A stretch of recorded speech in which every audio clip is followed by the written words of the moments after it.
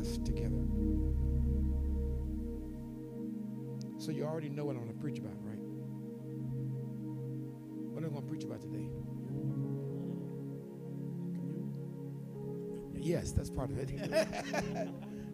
Fear of the Lord. Yeah, I'm going to preach about it. But I don't want to preach long, but I need to be really, really clear, and I need to be succinct today. See, we do this, we gather together all the time, but I'm not sure in your mind you understand how significant or important it is for you and your family. God has chosen that when we assemble, His kingdom manifest to the degree that we fear Him.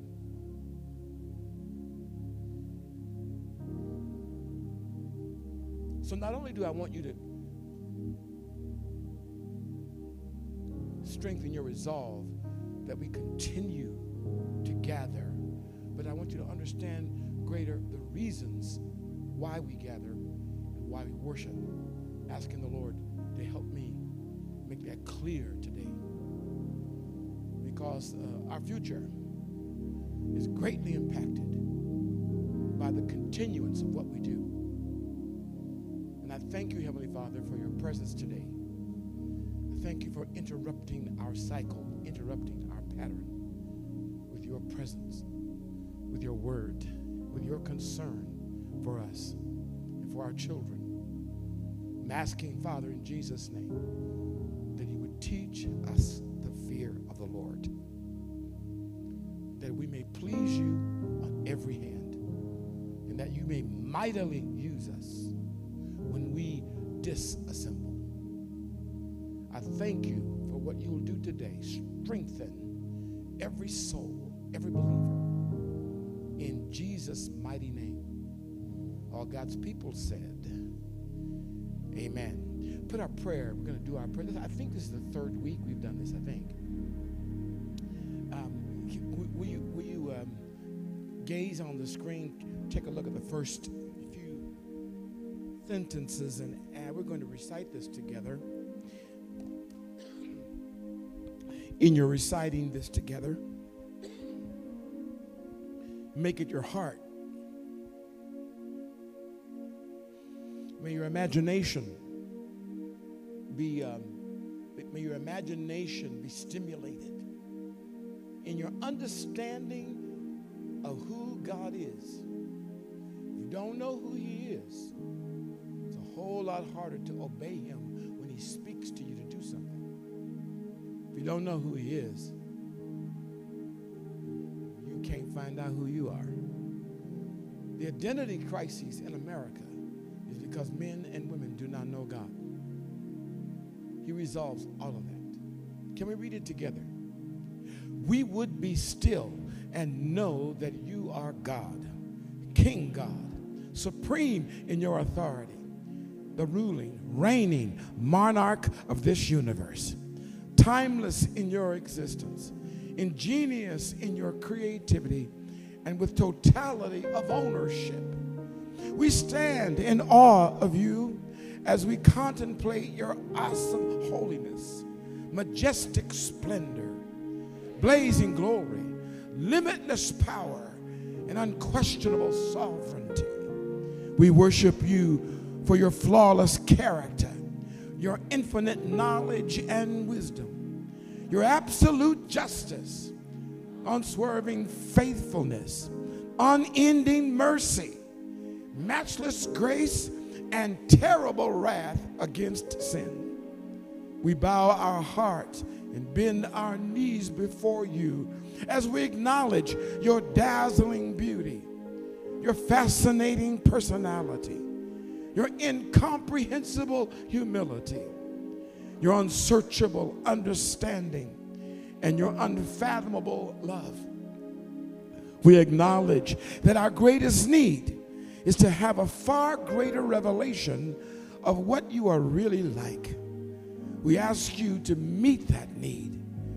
We would also join with Moses and pray, teach us your ways, that we may know you and find favor in your sight. Thank you that you will answer these sincere requests. In Jesus' name, amen. Hug each other before you take your seat.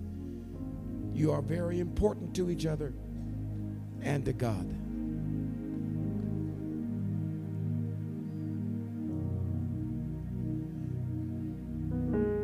Proverbs chapter 8, verse 13. Proverbs 8:13, it might be a verse of scripture you might want to commit to memory.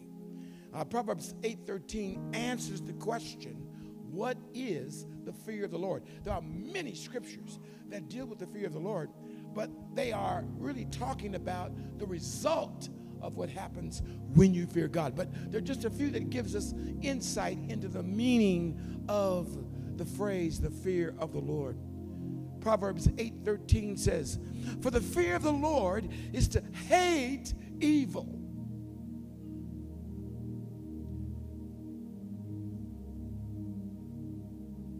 I want the Lord to turn up the fire in your heart about what you hate.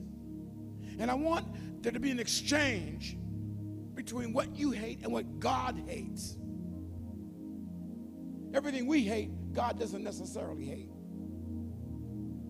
If you're going to hate anything, hate what God hates. Some would say, some of you pacifists would say, God hates? I thought God was love. He is love. And love hates unfaithfulness. If you're married and you're one of these people, well, love, everybody's love and everybody's in love and love is going to help us all. If you're one of those persons and you're married and your mate is unfaithful to you, somebody better feel some hate. Because if you don't, maybe you didn't really love. When you look at the fear of the Lord and look at its definition, if you've got it in your instrument, that verse, Proverbs 8:13, for the fear of the Lord is to hate evil. By the way, I want you to take a praise break and thank God for the multimedia ministry. Go ahead, clap your hands in gratification for them.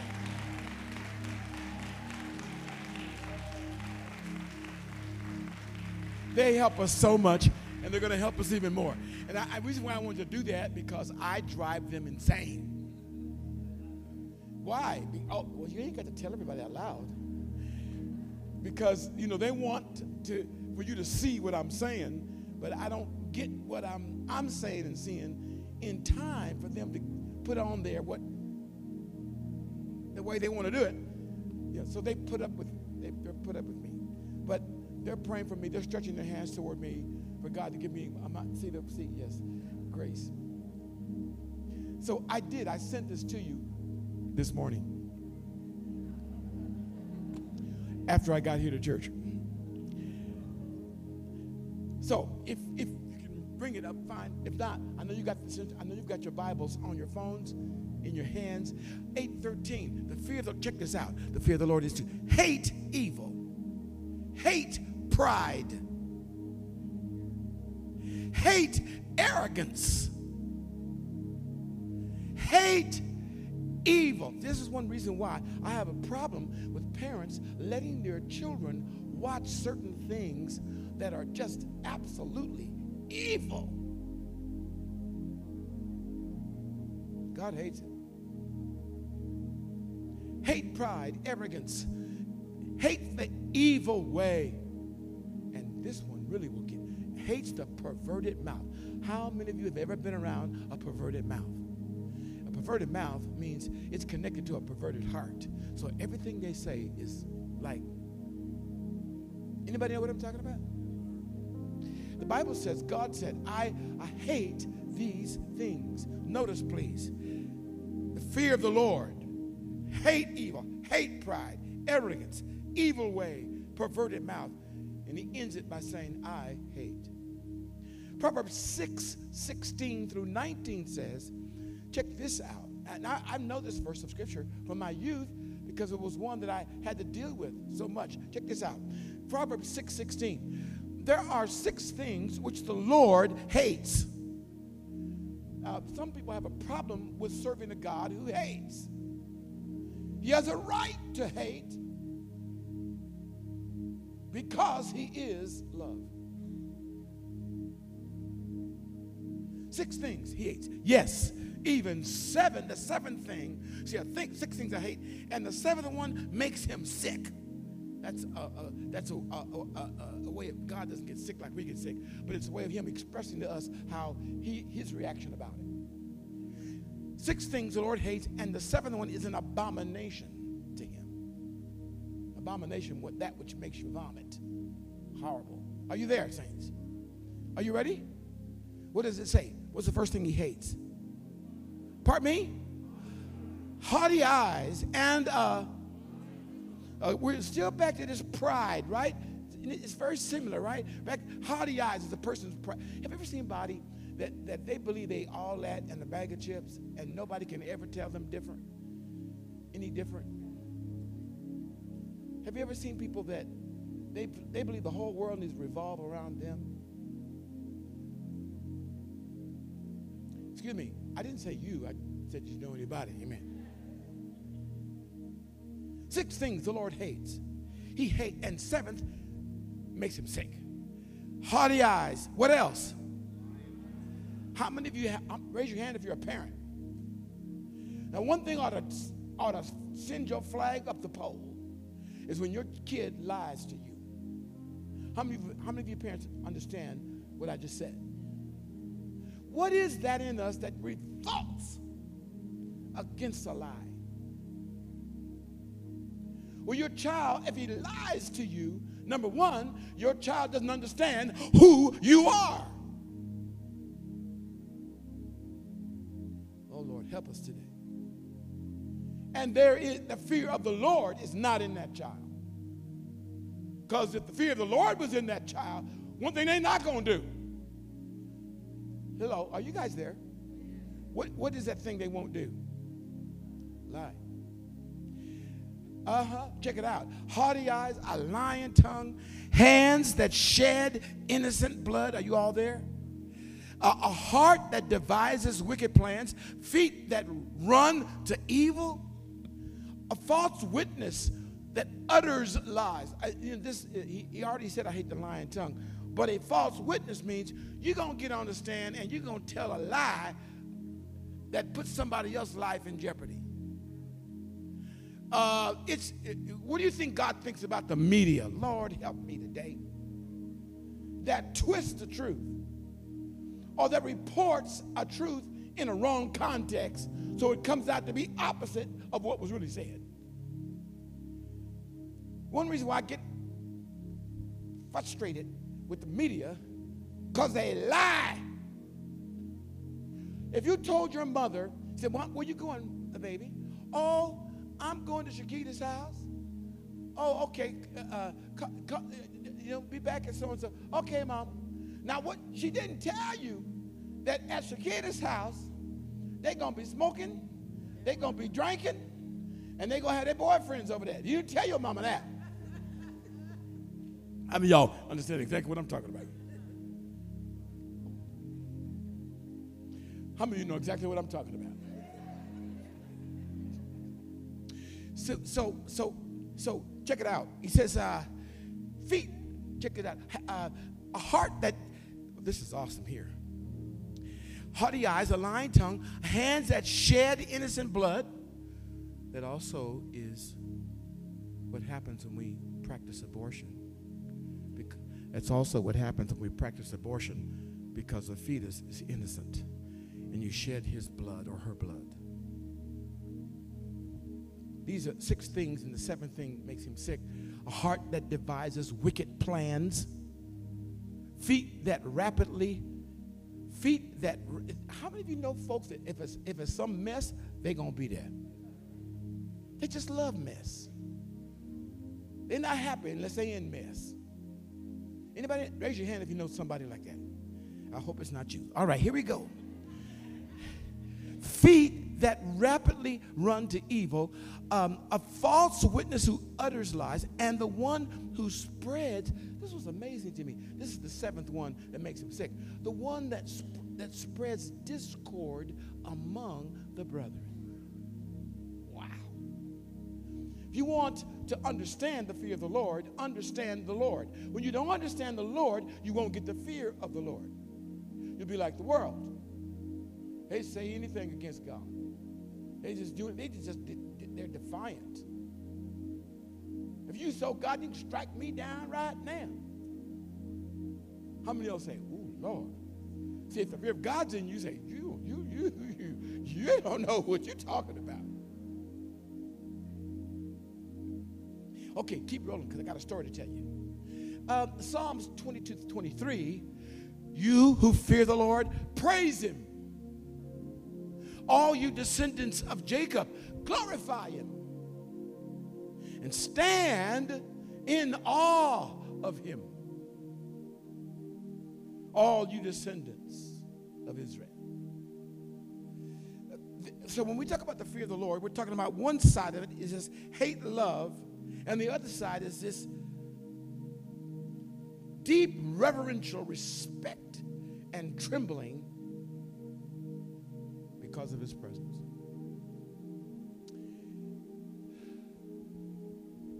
So I'm going to tell you a story, so maybe you can get it, because if you get the story, it's possible you may get it. By the way, what I'm saying to you, God has to grant it to you. It's not automatic. Amen.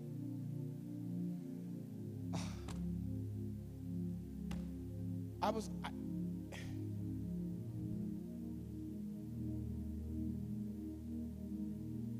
went to school with him. Ministered with him, sang with him,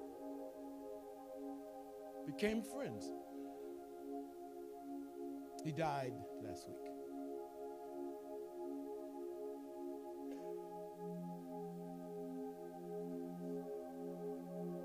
He started pushing what he calls the gospel of inclusion. He started denying the existence of hell. And he started preaching that everyone, regardless, would be saved. He suffered a lot of hurt. He suffered a lot of disappointment.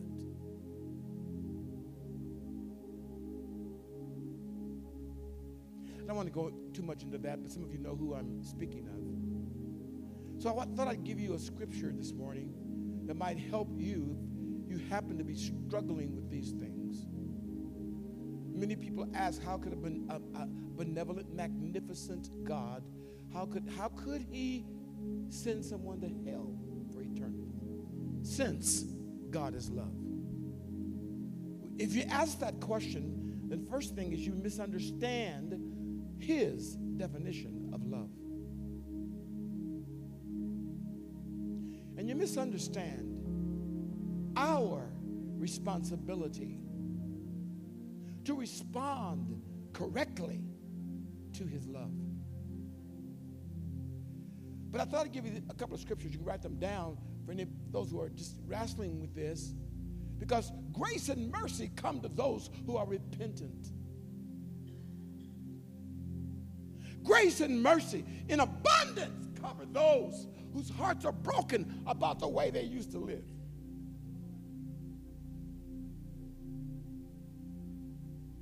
Forgiveness and cleansing comes to everyone, regardless of your race, color, ethnicity.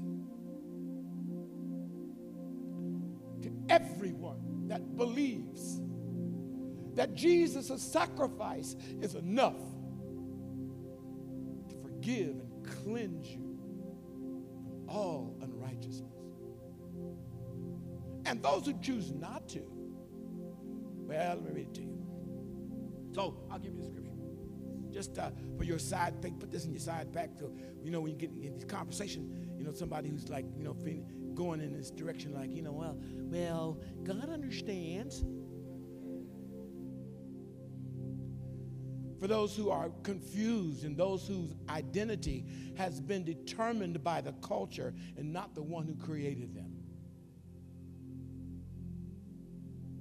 Okay, I'll give it to you. Hey, check out Matthew 10:28. Just going to give you one verse. You ought to read the whole thing, but just give me one little verse. Matthew 10:28. Check this out. And this word that he's using is as a double meaning. Check it out. Do not fear those who kill the body, but are unable to kill the soul. Fear him who is able to destroy both the soul and the body in hell. Okay, I'll give you another one. Luke 12:4-5. I say to you, my friends, do not be afraid of those who kill the body and after that have no more that they can do. But I will warn you whom to fear. This is Jesus talking. Fear the one who after he has killed has authority to cast into hell. Yes, I tell you, fear him. Lord Jesus. Lord Jesus. So I want to say to those of you that are wrestling with your concept of what God is, because you want God to fit, your concept of God to fit your lifestyle. You will love and serve only the God that fits what you want. But the God of creation is not conformable to your lifestyle. The God who created you, the God who breathed life, the God who drew your parents together, the God who caused conception to happen with your name on that egg, the God who took you through 9 months of formation and brought you forth and kept your life alive, the God who kept your life alive when you were being threatened the whole time, the God who was loving you perfectly before you knew him, the God who arranges for the gospel message to come to you. And God has gotten any way, he has so many ways to do that, you can't count them.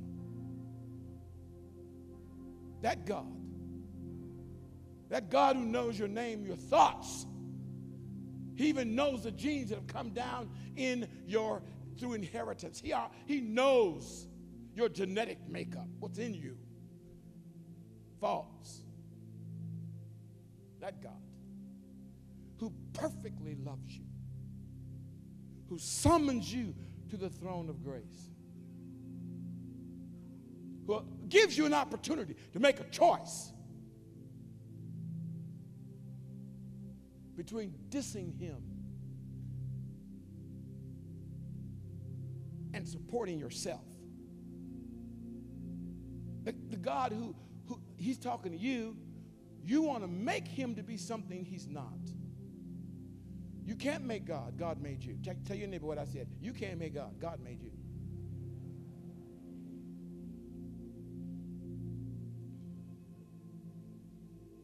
When you get a clue of what I'm talking about, it actually changes your life, because what happens to you is you realize, oh my God, when I missed that car, when that car missed me, that should have been my death right there.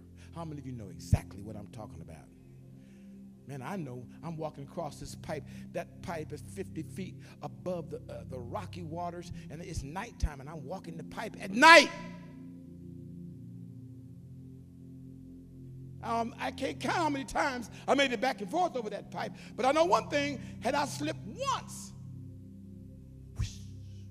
how many of you that the car's out of control? It don't matter what you do, left or right, it's out of control, and that's it. You like Red Fox. Oh, hit a big one. How many of y'all know exactly what I'm talking about? And when it's over, you don't know how you got through it. Those of you who are wrestling with who God is and his perfect love for you. You don't know what you put in your mouth, and you don't know what they did to that food back in the kitchen. You have no idea. Am I right? Where my sister girl? Where my chef? Chef, where you at, girl? You know what I'm talking about. I mean, you know, whatever she cooks and you eat, you can just know that it ain't going to kill you because she ain't going to let no germs or nothing with germs on it touch it. She's the quintessential kitchen germophobic. I do love it. I just don't want, you know, never mind. All right, so. Come on, Flynn. I still got to tell you a story. The people who are struggling with that, I want you to know how great the love of God is for you and how that lie and that argument against him is a lie. And all he's waiting for you is to acknowledge the truth. You know he loves the truth. He hates a lie. God, you can't have love without free will. Let's try it again. You cannot have love without free will. If God makes you a robot and you make a decision because he make you make a decision, it's not love. Love demands a choice. Love demands a freedom. That's what we're born in. You don't believe this? All right. You marry some woman you make love you. You got to make her love you the rest of your relationship. You ain't got the power. Thank you, Jesus. You can only recover so many times. Well, we understand. You can only buy so many things. The God who loves you perfectly has allowed you to make choices. I know that might suck for some of you. But God has allowed you to make choices. This is why this subject matter is so powerful. The fear of the Lord has to do with your volition, your choice, your will. And for those of you who are struggling with your existence and struggling with your identity, have you noticed how many of you are over 50 years old and you don't mind saying it? Raise your hand if you're over 50. Look around. Okay, you're over 50. Okay, so that means that you remember a time when you know you didn't, nobody talk about identity crisis. When you were 10 years old, I promise you, you didn't even know what that was.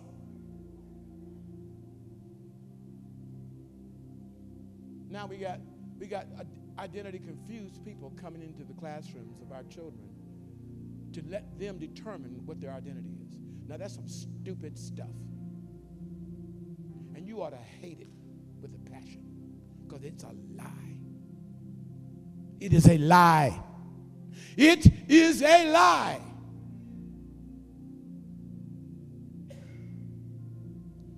I want you to go back to those two scriptures and, you know, consider the fact that the Lord, who has also allowed hell to be, you know, has also allowed an eternity with him to be. And you have to make your mind up which one you're going to believe. Okay. Well, I was debating whether I would talk about that or not. It's too late now. Amen.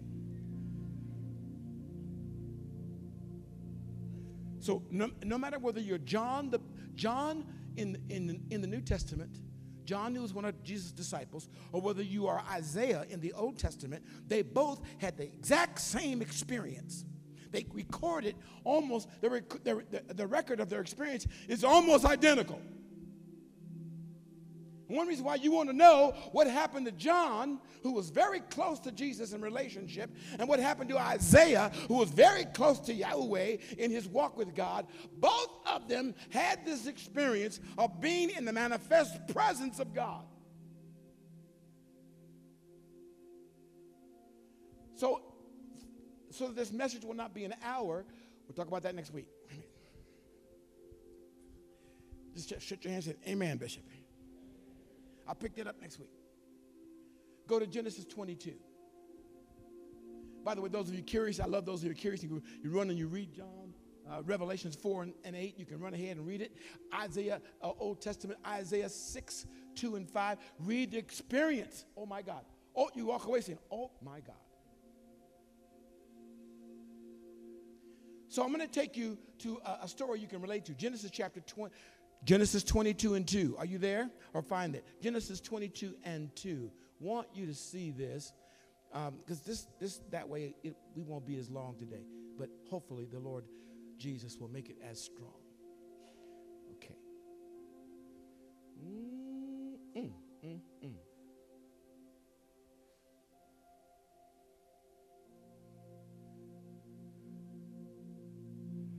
Look at your neighbor and tell them the problem is you're just not scared of God.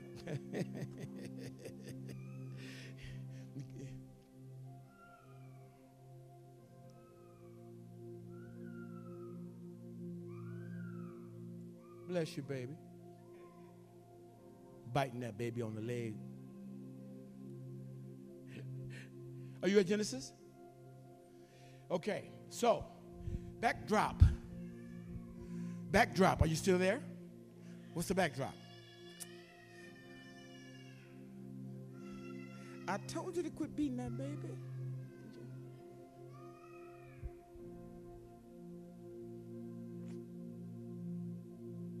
You too old.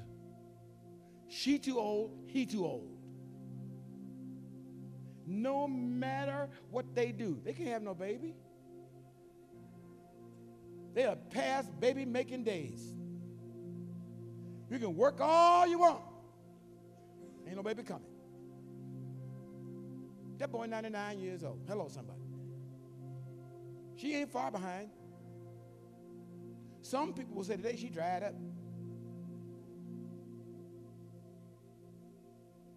But God comes on the scene and God says to Abram, I'm going to make of you a great nation. Abram, look at the stars. Count them if you can. Abram, look at the sand. Count them if you can. So shall it be with your offspring. And you know what? When God gives you a promise and it's taken 20 years now and it ain't happened for you yet, you don't talk about the promise much. You get a prophetic word and it's awesome and you just say, oh my God, and time passes, no matter what you do, you can't make it happen. Marlon, after a while, you just like, I want to hear about that. And Abram was there until God visited him again and again and again. But I want you to go to this verse, because chapter 22, because this is after the promise comes, which is so glorious, because there's no way. When God visited him again a few chapters earlier, he said, this time next year, you're going to have, oh my God, this time next year? Yeah, this time next year, you're going to have a baby. And he's 99. What he going to do, Willie? He ain't got no pharmacy. I'm trying to help y'all up in here.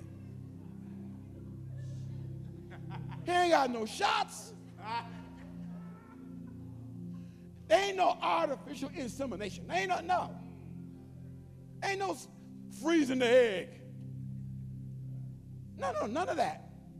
God said, this time next year. He said, now you and Sarah got to make up. Anything between you, I want that gone, because where your wife Sarah? She in the tent, Lord. Well, you tell her this time next year she's going to have a baby. She in the tent. Woo! Please. Sure enough, that woman is pregnant. And they know it's God. Now, I'm sorry. There's nowhere in the text that it tells us it was the Immaculate Conception, meaning that there was conception without intercourse. That means, y'all still with me? There had to be intercourse. Now, they wasn't young. Lord have mercy, Jesus.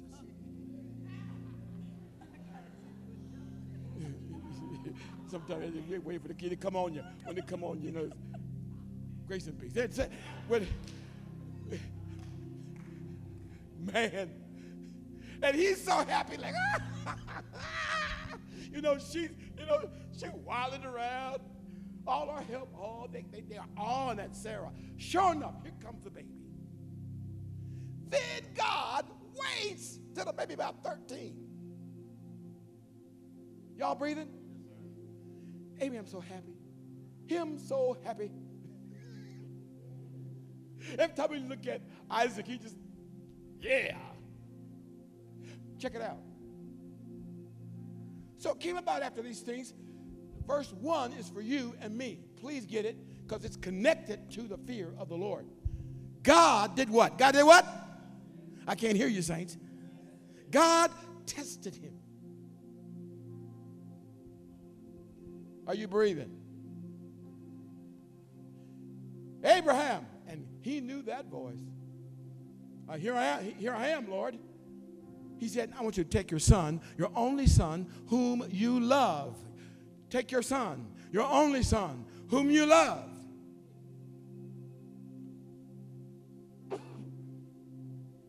Isaac. Go to the land of Moriah. Offer him there as a burnt, what? What? I'm sorry, can you guys read that? You want me to burn my baby? I want you to kill him first. And you know what? I think I love this because the scripture, there's no qualifying. It just tells you what God told him. So, the ultimate test, the thing that I love, that I've been waiting for 25 or more years. The thing that was impossible to me, and now the possibility has become reality. God says, kill him and burn him. By the way, you noticed, he did not tell Sarah. Oh, no. You know, do you understand how a mama would respond to her baby? You know, God ain't telling her nothing.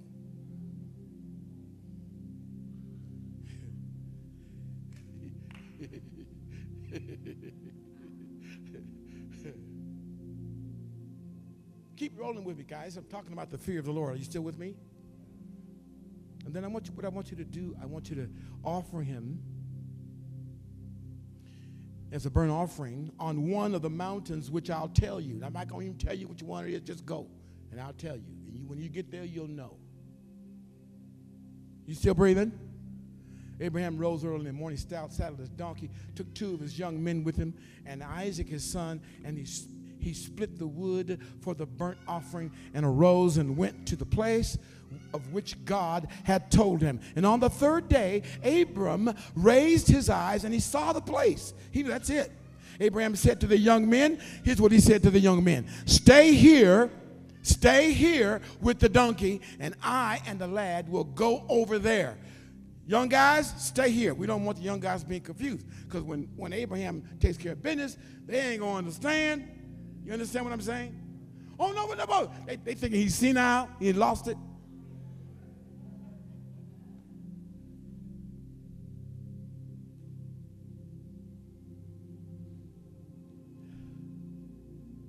Stay here, and I and the lad will go over there, and we will, please look at verse 5, because it's the first time in Scripture that this word is used. I was shocked at that.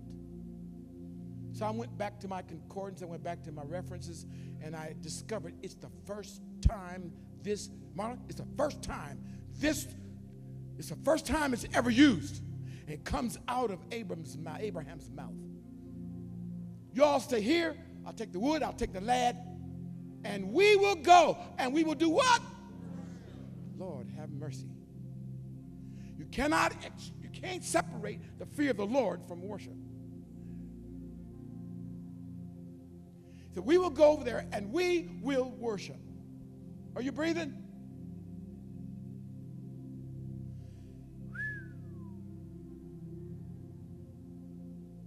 And we will return. Tell your neighbor, say, we will worship and we will return. I hope you get it before it's over. Abraham took the wood, he took the offering, he laid it on Isaac, his son, and took his hand and took in his hand the fire and the knife. I'm going to stab you, then I'm going to burn you. Lord, have mercy. That's so gross. Lord Jesus. But one thing he is doing, I'm going to utterly destroy the very thing that God gave me. And I'm going to do so at his command.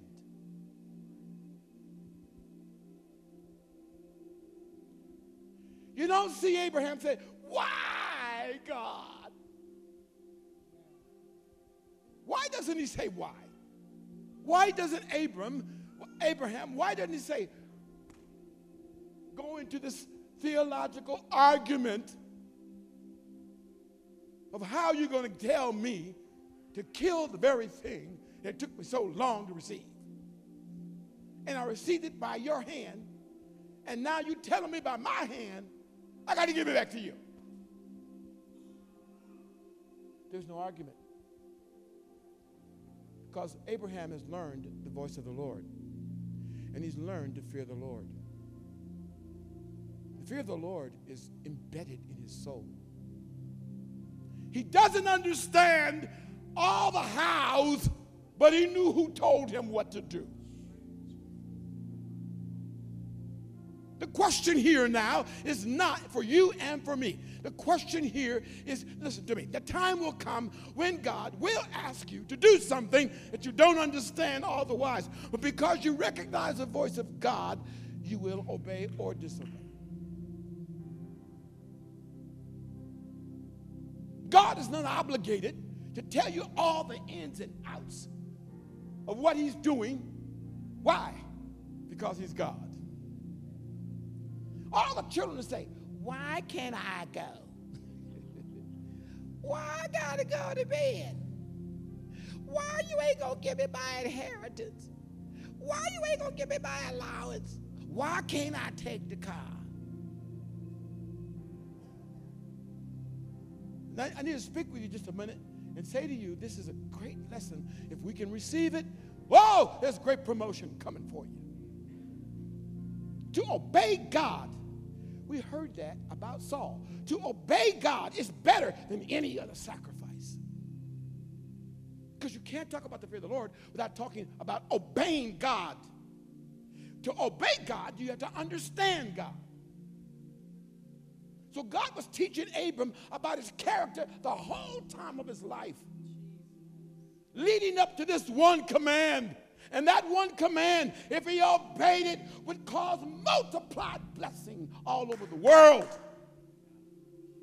But somebody has to go through the sacrifice of believing him, even though I don't understand all the things that are involved, or I may not understand all the why right now. In the same way that parents have to treat their kids this way, there are times when you can't sit there and talk about all the whys. You need their obedience. Thank you. Immediate obedience. My good friend Dennis Peacock, he's in his 80s now, tells us when he was in his 70s, when he was in his 60s, told us about his relationship with his daughter and told her, KJ, he taught her from a child to obey his voice. Right then. Not telling you 3 times, 4 times, 5 times. He taught her that as a child. The first time I speak. He'd gone across the street, and some of the family would hang back, and KJ was kind of the last one coming across the street. Everybody else was in the sidewalk. They're all on the other side of the street, and KJ is about to step off the curb, and the car is racing, coming, about to, go through the intersection. And Dennis sees the car, and she doesn't. KJ, stop! And KJ went, ah! Whoo! What if she'd have said, well, Dad, how come? But I'm only got, everybody else over there. Are you guys okay? Tap your neighbor and say, God's working with you. God's trying to help you. God's getting you ready to pass the test.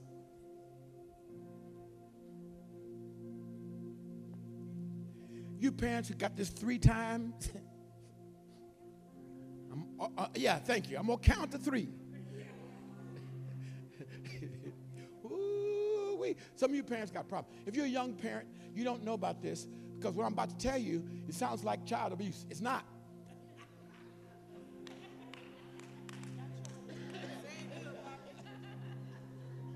It's not child abuse. In fact, it's child abuse for you to tell them 5 times. That's child abuse. They don't have, you know what makes me sick? When they got a parent and they've got a 3-year-old child and they try to sit there and explain to them, well, Johnny, you see, this is so important for your future. And if you don't learn to do this now, my God, have you lost your mind?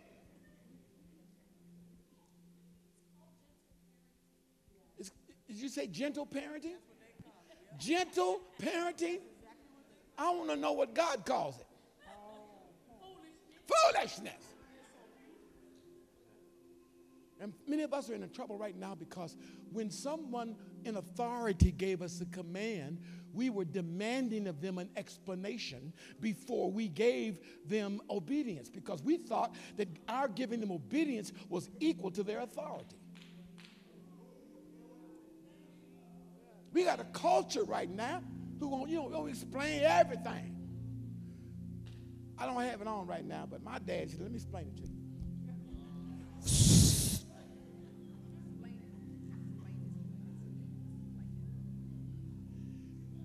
Excuse me. I don't want to miss the point. In fact, I probably better read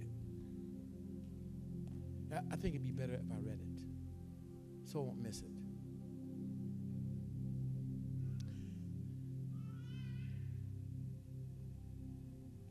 The fear of the Lord is evidenced in our lives by our instant, joyful, and whole obedience. In other words, when he says it, I do it. When I do it with a great attitude, and I do all of what he said. Many times, God will test us by telling us to do things without us having the faintest idea why we are to do them. By the way, if God gives you a command and you don't understand why, that is one of the greatest compliments that God could ever give you because he believes that he has got enough in you that he can, out of his person, tell you something and you would do it. Jesus, it says of Jesus, I delight to do your will, O God. So, many times when he does that, God tests us by telling us to do something without us having the faintest idea why we're to do them. We do not need to understand why. We need to understand who it is who's speaking to us. See, when you don't know God, you don't have the fear of God, you don't even think about who's talking to me. If you know about him, then whenever he gives you a command, you say, oh, God, well, yeah, absolutely. And you might not even like the command. You might not feel good. You might say, well, I don't know why. Just shut that off. Because when you have the fear of the Lord, when you have the fear of the Lord, you have something inside about who God is. If you know who God is, you know how and why, how he operates, why he does what you understand that. See, to understand the way of the Lord is connected to the fear of the Lord. When you understand his ways, then when he speaks to you, now you obey.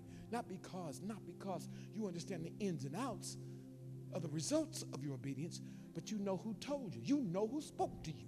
You know what he said. A parent's frustration when they speak to their child, what do they say? Did you hear me? Why are they saying, did you hear me? You must not have heard me because you ain't moving. Which means you don't know who I am. I'm trying to help somebody right now.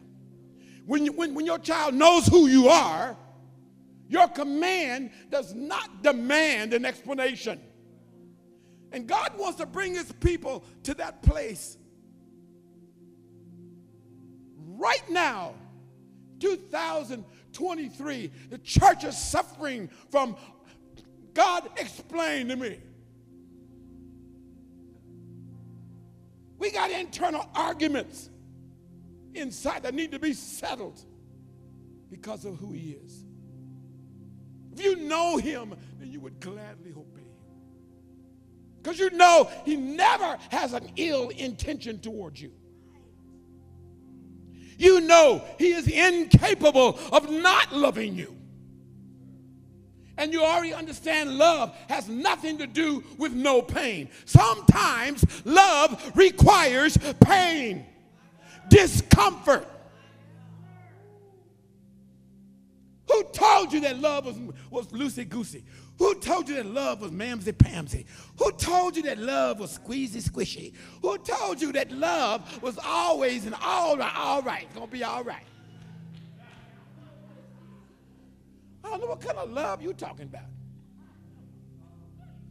This is why when I do marriage counseling, I understand right quick why the couple don't look like they're going to make it, because they don't understand this part.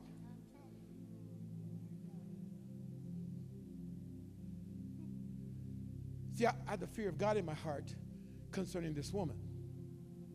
And what God did to me, he convinced me that she loved him. She wasn't perfect, but she loved him. And I knew I loved him. So that meant it was okay to trust him about her. At the end of the day, I believed she would obey God. I knew I was going to obey God eventually.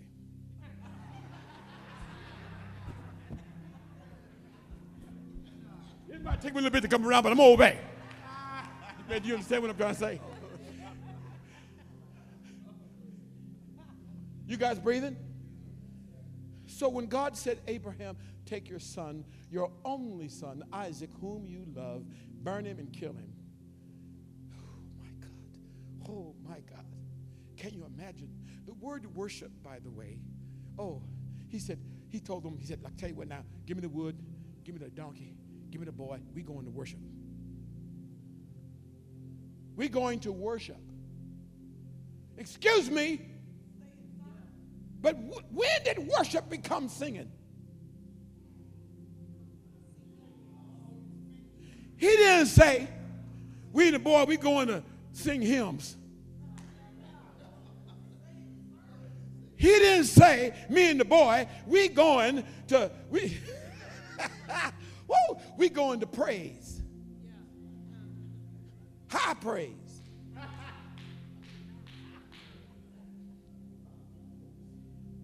One of our problems is we've misconstrued this word worship. And we've separated that from praise. You know what that word means? Do you know what that word worship means? Do you know what that word means? That word, you got to look it up. It's amazing. It means to get down on your face. It means to bow down on your face. In obedience. When he said, I will do it, he gets the boy, we're going to go worship. He said, I'm going to do what God told me to do. The first time the word is ever used is in the practice of obeying God by giving him what he asks you for. No. Giving him what you love. Not giving him your leftover. Not giving him your convenient. That word means what you love. I want it. Destroy it from yourself. Lord Jesus. Are you guys breathing? So they got the donkey. They got the boy. The boy said, well, Dad, we ain't got no sacrifice. Dad, where's the sacrifice? What? The boy, he's done this before. He got the wood, when they said we're going to go worship, he understood exactly. The boy understood all his life. They worship by offering to God whatever they killed, whatever the blood, that they slit the throat, the blood went out, and they roasted on fire, gave it to God. The boy understood that. He said, what is the sacrifice? He said, oh, don't worry, son, the Lord will provide one. What wisdom. Laid the boy on the altar, put the wood on the stones, laid the boy on the stones. You guys there? took his knife out and took a torch. I'm going to kill you, then I'm going to roast you. Oh, my God. Can you imagine? But he's doing this as an example for all of us. He's doing this as an example for all of us, so we can understand the fear of the Lord. Ooh. So it was that the Bible says, but the angel of the Lord, this is verse 11 and 12 of 22 of Genesis. But the angel of the Lord, by the way, the angel of God watching him like a hawk. He's looking at them, he's listening to everybody in their conversation while they walk up to the place, go up to the mountain. Angel standing there watching. Abraham ain't speaking in tongues. He ain't speaking in tongues. I don't think he was crying. Boy, that ain't no crying situation. He needed every bit of his strength to let go. Lord, have mercy. To let go of what he loves, what he waited for, to let what God promised him. Abraham knows you can't have no multitude generation if the first one to come is dead. But he told the lads in the beginning, you guys stay here. We will go and worship. And the boy, surprisingly, you don't hear any fussing out. He's just going along with the drama. He's just laying on, what is happening up in here? And the boy's laying on the altar. And Abraham I don't know if you wait till he died or whether he's dying, you burn him. I don't know how that worked, but I do know he was ready to do both, and he was going to do it. And he was in the act. I don't know if the boy came to, oh my God, I'm the altar. Oh, I mean, I'm the sacrifice. He froze, and Abraham is about to do it. You know, in your volition, when you're going to do something. See, the angel looking at his heart. He's checking out his heart, checking out his mind, and then he's watched his actions. In the middle of it, the angel says, Abraham, he calls him. And Abraham, who's used to the voice, here I am, Lord. Whoa, read it with me. Are you there? But the angel of the Lord called to him from heaven and said, what? Abraham, Abraham. Put that double entendre on him. And he said, Abraham, here I am. In verse 12, what did he say? He said, come on, do not stretch out your hand against the lad and do nothing to him. For now I know that you fear God. What? Have mercy, Jesus. Now I know you'll give me anything I ask you for.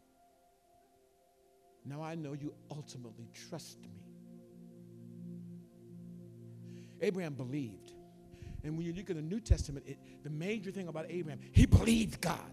What did he believe? If God got to raise this boy from the dead, he can do that. Because first of all, I didn't have him as it was in the first place. And if I didn't have him in the first place, and he told me to give him back to him, he must go raise him from the dead. Because God's going to keep his, Lord have mercy. He's going to keep his promise to me. Come on, lift your hands to God right there where you sit. I want you to acknowledge that before God. Whatever God told you, he's going to keep his promise. He's going to keep his promise. Even though he don't explain it all to you. You know the voice of God when he speaks. I need you to put yourself in that place today. What I hold precious to me. What I think is valuable, what means the most to me. You know, we have a thing in this house where we haven't done it, and it's been too long since we've done it. When we dedicate children to the Lord, you recognize that these children have come by God's grace and ingenuity. And for you to give them to God is to secure their future. You give them to God when they ain't got no choice. Well, they can choose, but they can't exercise it. Because the one in authority is making this choice. You guys still breathing? Okay, we're going to go further now. I believe we're going to be all right. Check it out. He says, don't stretch your hand. Don't do anything to him. I know you fear God now. And you have not withheld your son, your only son, from me. Hey, guess what? Guess what? Abraham was allowing God to make a promise to us. Because he loved us so much, he would give his only son. But God said, but I'm going to kill him. Then I'll raise him from the dead. If I don't kill him, I can't save you. Lord have mercy, Jesus. In Abraham's mind, he had to kill, in Abraham's heart, he had to kill that boy because the multitudes could not come unless he obeyed God. So he had, in his mind, he had to say, he's yours. He's yours. Are you guys still breathing? This is where we have come as the body of Christ. We live now in history where our obedience to God means a generation.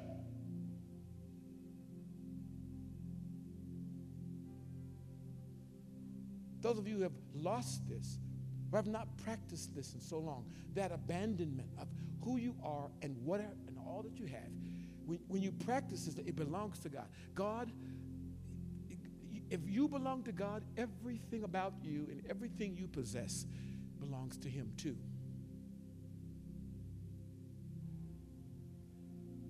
I know it's very sobering, isn't it? I want you to bow your heads and ask the Lord to teach you the fear of the Lord. Some of you say, I don't know if I want to know that. Yeah, you want to know this because you see, when God spared Isaac, there was a ram in the bush that was to take his place, and God was able to complete the sacrifice without the blood of Abraham's son. And Abraham goes up the mountain with Isaac, but he comes down the mountain with a multitude. The multitude is in Isaac, and he is alive, and he's under God's protection, and he's under God's authority. Everything you want the Lord to do is always connected to what you are willing to offer. So the first time that worship is mentioned in the Bible is here in this passage. And guess what?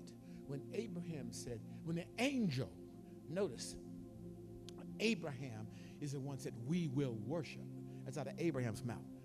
But the fear of the Lord, now I know that you fear God, that comes from heaven. And it's the first time that God uses that term in the whole Bible. Now I know that you fear God. My God, have mercy. Yes, so with your heads bowed, I want you to just make this resolve to God. There's nothing you have, nothing I have. Nothing I have, nothing I possess is more valuable than him. If you get this, you'll be free. Free to love him with all your heart. Free to follow him wherever he says for you to go. Free for you to obey him whatever he tells you to do. My God. And when you're free, those around you who are in bondage get to see a great light.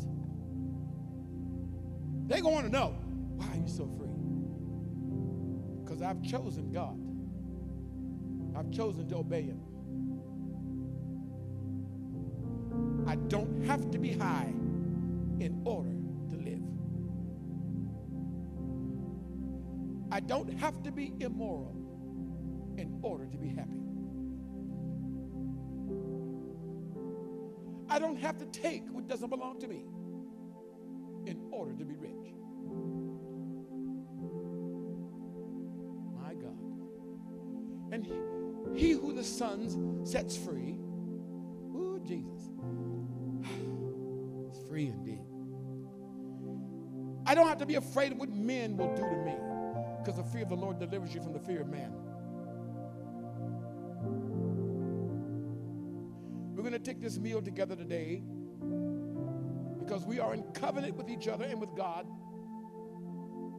And that in itself invokes the fear of the Lord.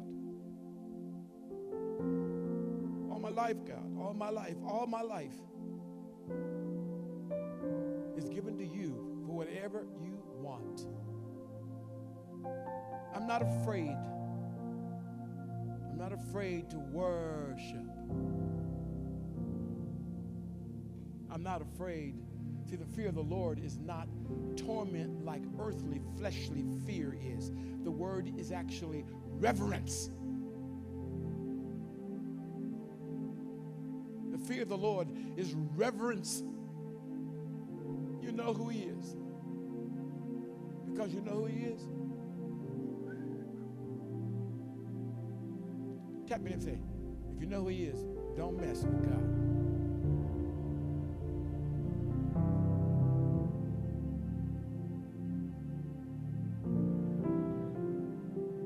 Father, in Jesus' name, I pray for this body of believers.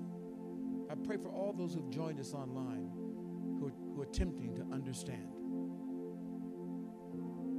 I thank you for this call. I thank you for this word. Thank you for this anointing. For those whose minds have been opened to hear, to truly worship. Those who are receiving godly fear. I pray, God, unloose over them the promises you have promised. Make real for them by your power and might what you have decreed and what you've declared over their life. Teach them the connection. Let joy be full and overflowing because they understand. Put in them a deeper thirst to know you, to know who you are, and to know your way.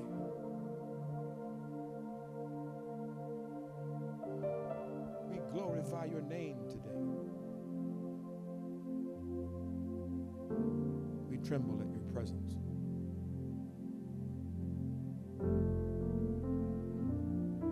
Grant this, I pray, in Jesus' name.